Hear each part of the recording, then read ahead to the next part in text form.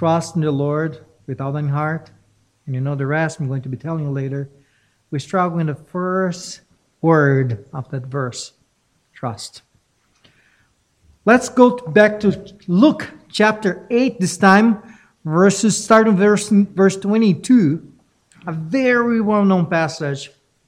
And I hope we can bring to light a few things here to help us in our daily walk in obedience to the Lord, and calling attention to a few things here.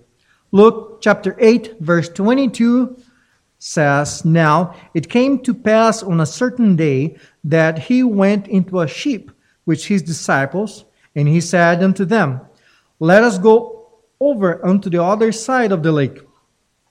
And they launched forth. But as they sailed, he fell asleep. And there came down a storm of wind on the lake, and they were filled with water, and they were in jeopardy. And they came to him and awoke him, saying, Master, Master, we perish. Then he arose and rebuked the winds and the raging of the water, and they ceased, and there was a calm. And he said unto them, Where is your faith? And they, being afraid, wondered, said one to another, What a manner of man is this? For he commanded, and even the winds and water, and they obey him. Let's pray. Dear Jesus, just pray that help us now as we go through your word, that you reveal itself to us and you speak to our hearts, and that this preaching can be profitable to us. In your name we pray. Amen.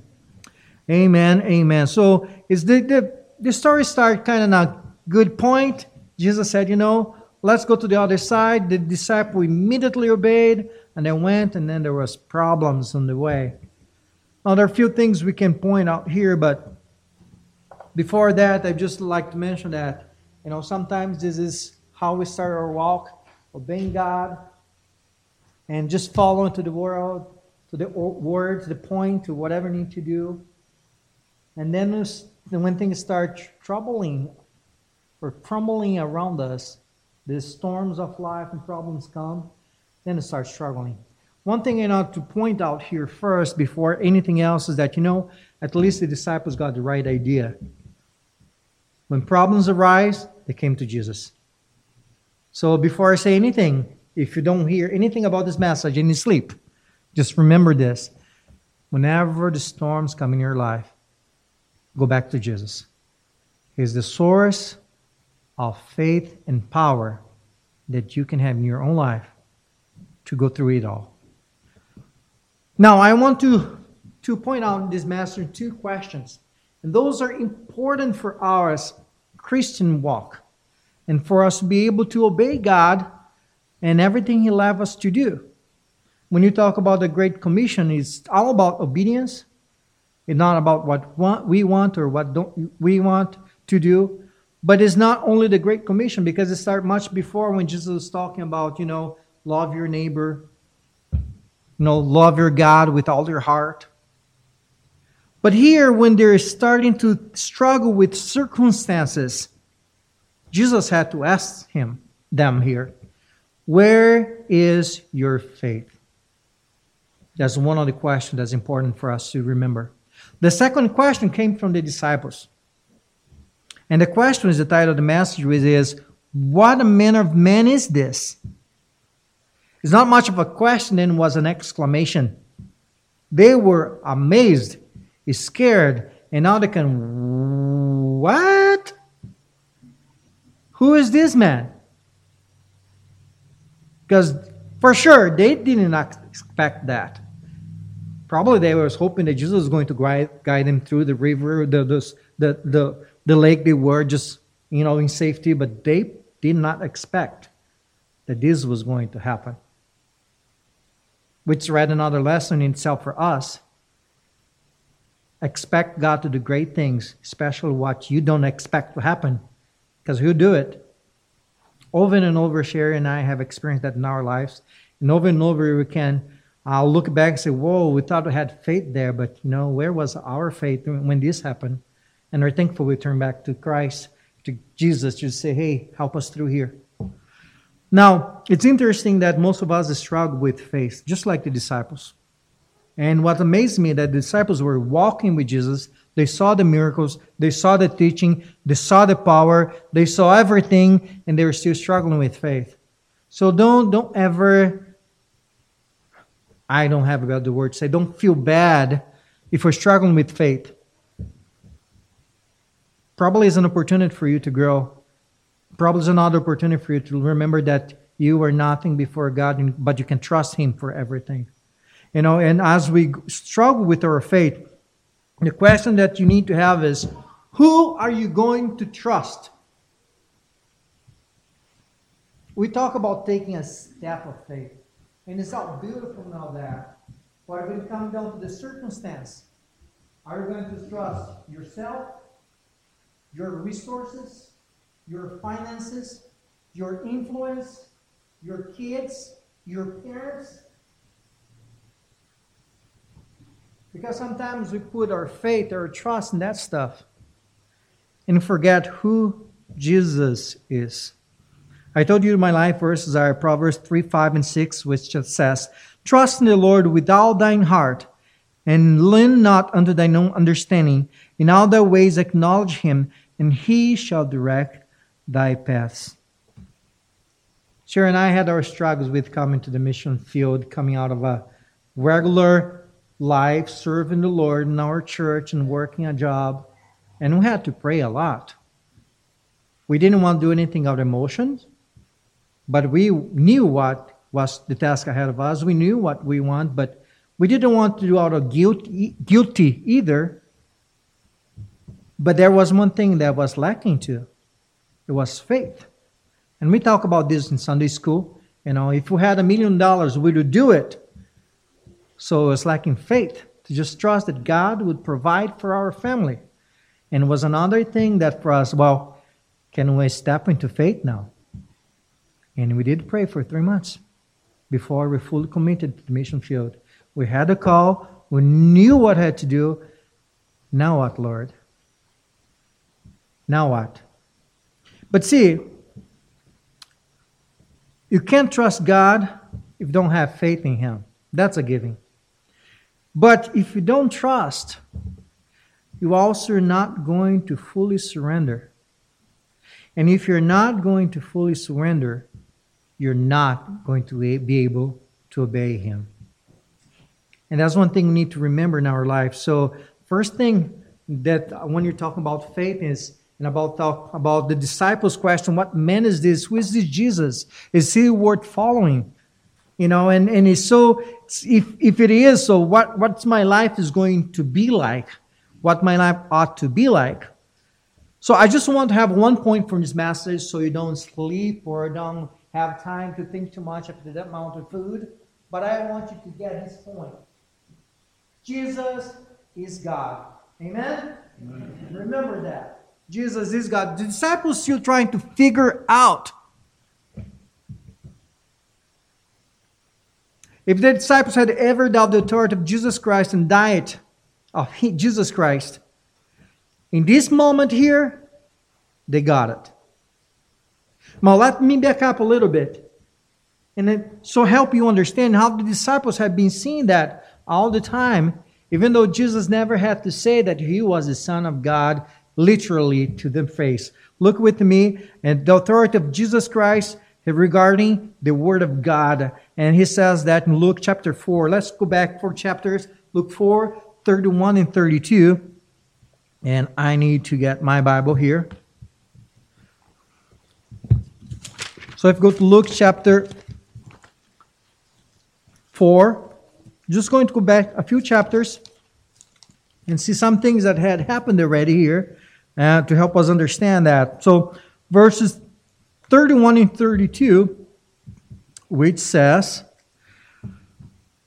"And He came down to Capernaum in the Sea of Galilee, and He taught them on the Sabbath. And they were astonished at His doctrine, for His word was with power." People heard, people knew. But in Capernaum, we knew even people there didn't want to believe Him. His word was with power. He had authority. He knew the Word of God because He was God. He had authority to speak the way He did. But if you go a little bit more, you're going to see something's happening when he was healing a man with palsy. Just in this chapter, just go a few more verses here. Let's see, verses 30. Oh, let's just look at this part here with just this passage before we move forward. If you go look, continue the next verse, it says, "And they were astonished at his doctrine, for his word was with power." In verse 33, "And in the synagogue there was a man which had the spirit of an unclean devil, and he cried out with a loud voice, saying, Let us alone! What have we to do with thee, thou Jesus of Nazareth? Art thou come to destroy us? I know thee, who thou art, the Holy One of God." Did Jesus need to say anything about himself? It's clear. The disciples knew here. And Jesus rebuked him, saying, "Hold thy peace." And when the devil had thrown him on the midst, and he came out of him, and hurt him not, and they were all amazed, and spake among themselves, saying, "What a word is this? For with authority and power he commanded the unclean spirits, and they come out." It's amazing that, they saw this, they realized this, but they had not understood yet. They knew that Jesus had power and authority of this spiritual realm, but they were not fully ready to accept that he was God, fully God. They're following the Messiah, and they're trying to to understand who Jesus is. And this teaching here, keep on going. Luke chapter 5, just next chapter, where Jesus is going to demonstrate his authority over the afflictions of our bodies and also over sin. So go with me to Luke chapter 5, starting verse 17.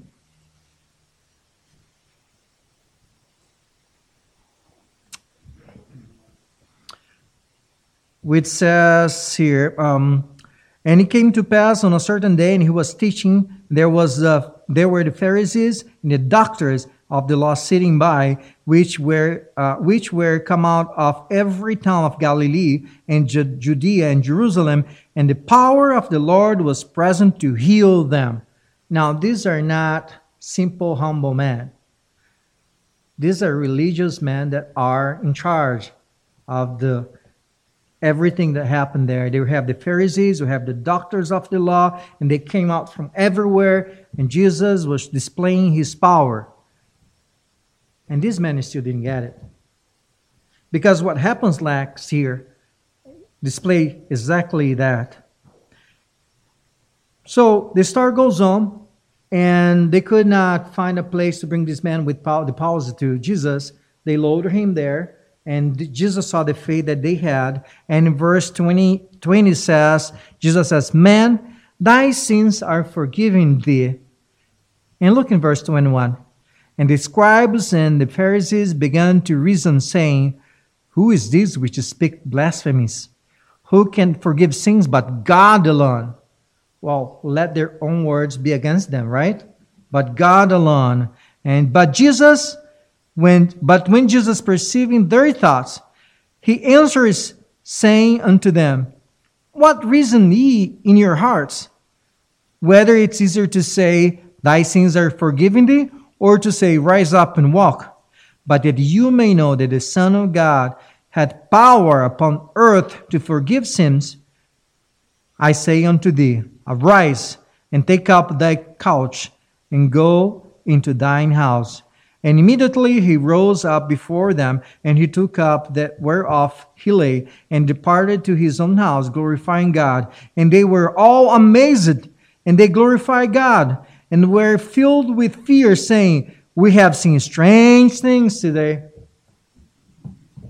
Isn't that amazing that people can see, people can experience, they know that there's power in Jesus Christ, but they still cannot understand it. And because Satan blinds people. And there in the middle of these people, men that were waiting for the Messiah, for the fulfillment of the Word of God. And they see it and say, Well, we have seen strange things today. They cannot admit it. Even though they're guilty of their own words, They're saying only God can forgive sins. Just, okay. Jesus had to prove them. Now, after seeing just these few passages, we can go back to our passage. And we can look at the authority of Jesus Christ. He had saying authority over our bodies, authority over our infirmities, authority over spiritual realm, authority over sin. And now he's going to display authority over nature.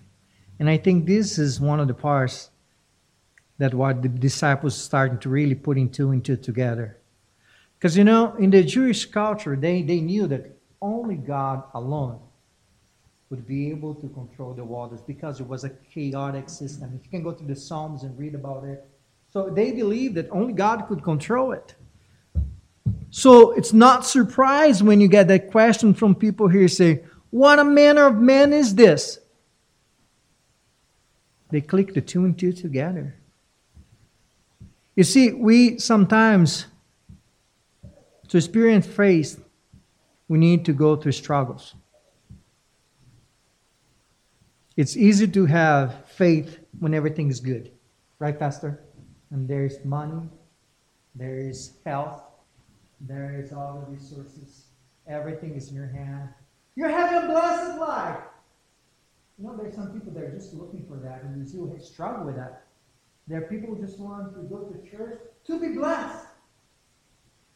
But then it's the first blessing that you can get. Recognizing Jesus as God and accept Him as a Savior. That's the primary only blessing you should have because we don't deserve even that. But until we realize that Jesus is God, and I know you know that, but until we actually put our will in His hand to say, God, Jesus, I know you're God. I know you can do anything. Help me out here. The display of lack of faith was not the first one in the disciples' life. If I've been through that, you know what it is. I have been through that many times. In 2002, we had our first struggle. Our first struggle is because we knew God would want us back in Brazil. And we had set our lives to, have a family in the United States. In 2004, I graduated, and it felt like, when you have that moment that I'm it, I have done it, and that's how I was feeling. It felt good. Going to college, I had a career, making good salary, good money. My wife was paying for the house, and we're good. She could stop working if she wanted, and life was good. Yes, I didn't have my pickup yet. It was the next thing, okay? I'm still waiting for the next pickup. Didn't come the first one yet, but it's okay. After I look at it, I just saw expenses and money flying away, so I said, nope. But those things that start to kind of circumstance coming around us, that's when you need to deposit our trust in Jesus. I remember when we told my boss here, Brown Printing Company, the company does not exist anymore, so it's been bought for 2 or 3 times by other companies. But I told my boss, you guys gave me great responsibility here. And it was 6 months before we were going to go to Brazil. I told him, I don't know what we're going to do in Brazil, but we're going. And I need you to hire someone so I can train them to do stuff to do for you guys. Otherwise, if they just live here, you guys are going to be in big trouble. They're going to a big change there in that time anyway. But we did that. And I just told him, please, just don't fire me for that, okay? I don't want to be fired yet, but hire someone I can train. So they hired someone, and I trained them. 3 months later, it was ready to go. And my boss asked me, so what are you going to do in Brazil? I said, surely we're going to move there. He was not Christian, so I said, you're going to be near the family and help the church there. And so what you're going to do for work? I don't know yet. We'll figure out when you get there. But God is amazing what He does when you put His trust in Him. When you went to Brazil, my company hired me to work for them for 6 months.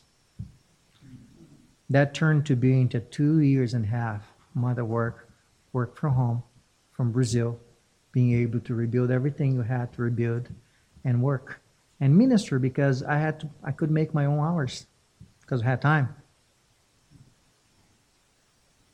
Those are the lessons that I can take for me today and say, God, I know if you step into faith, you're going to help out because you're going to do what you're going to do if I'm trusting you to follow your way.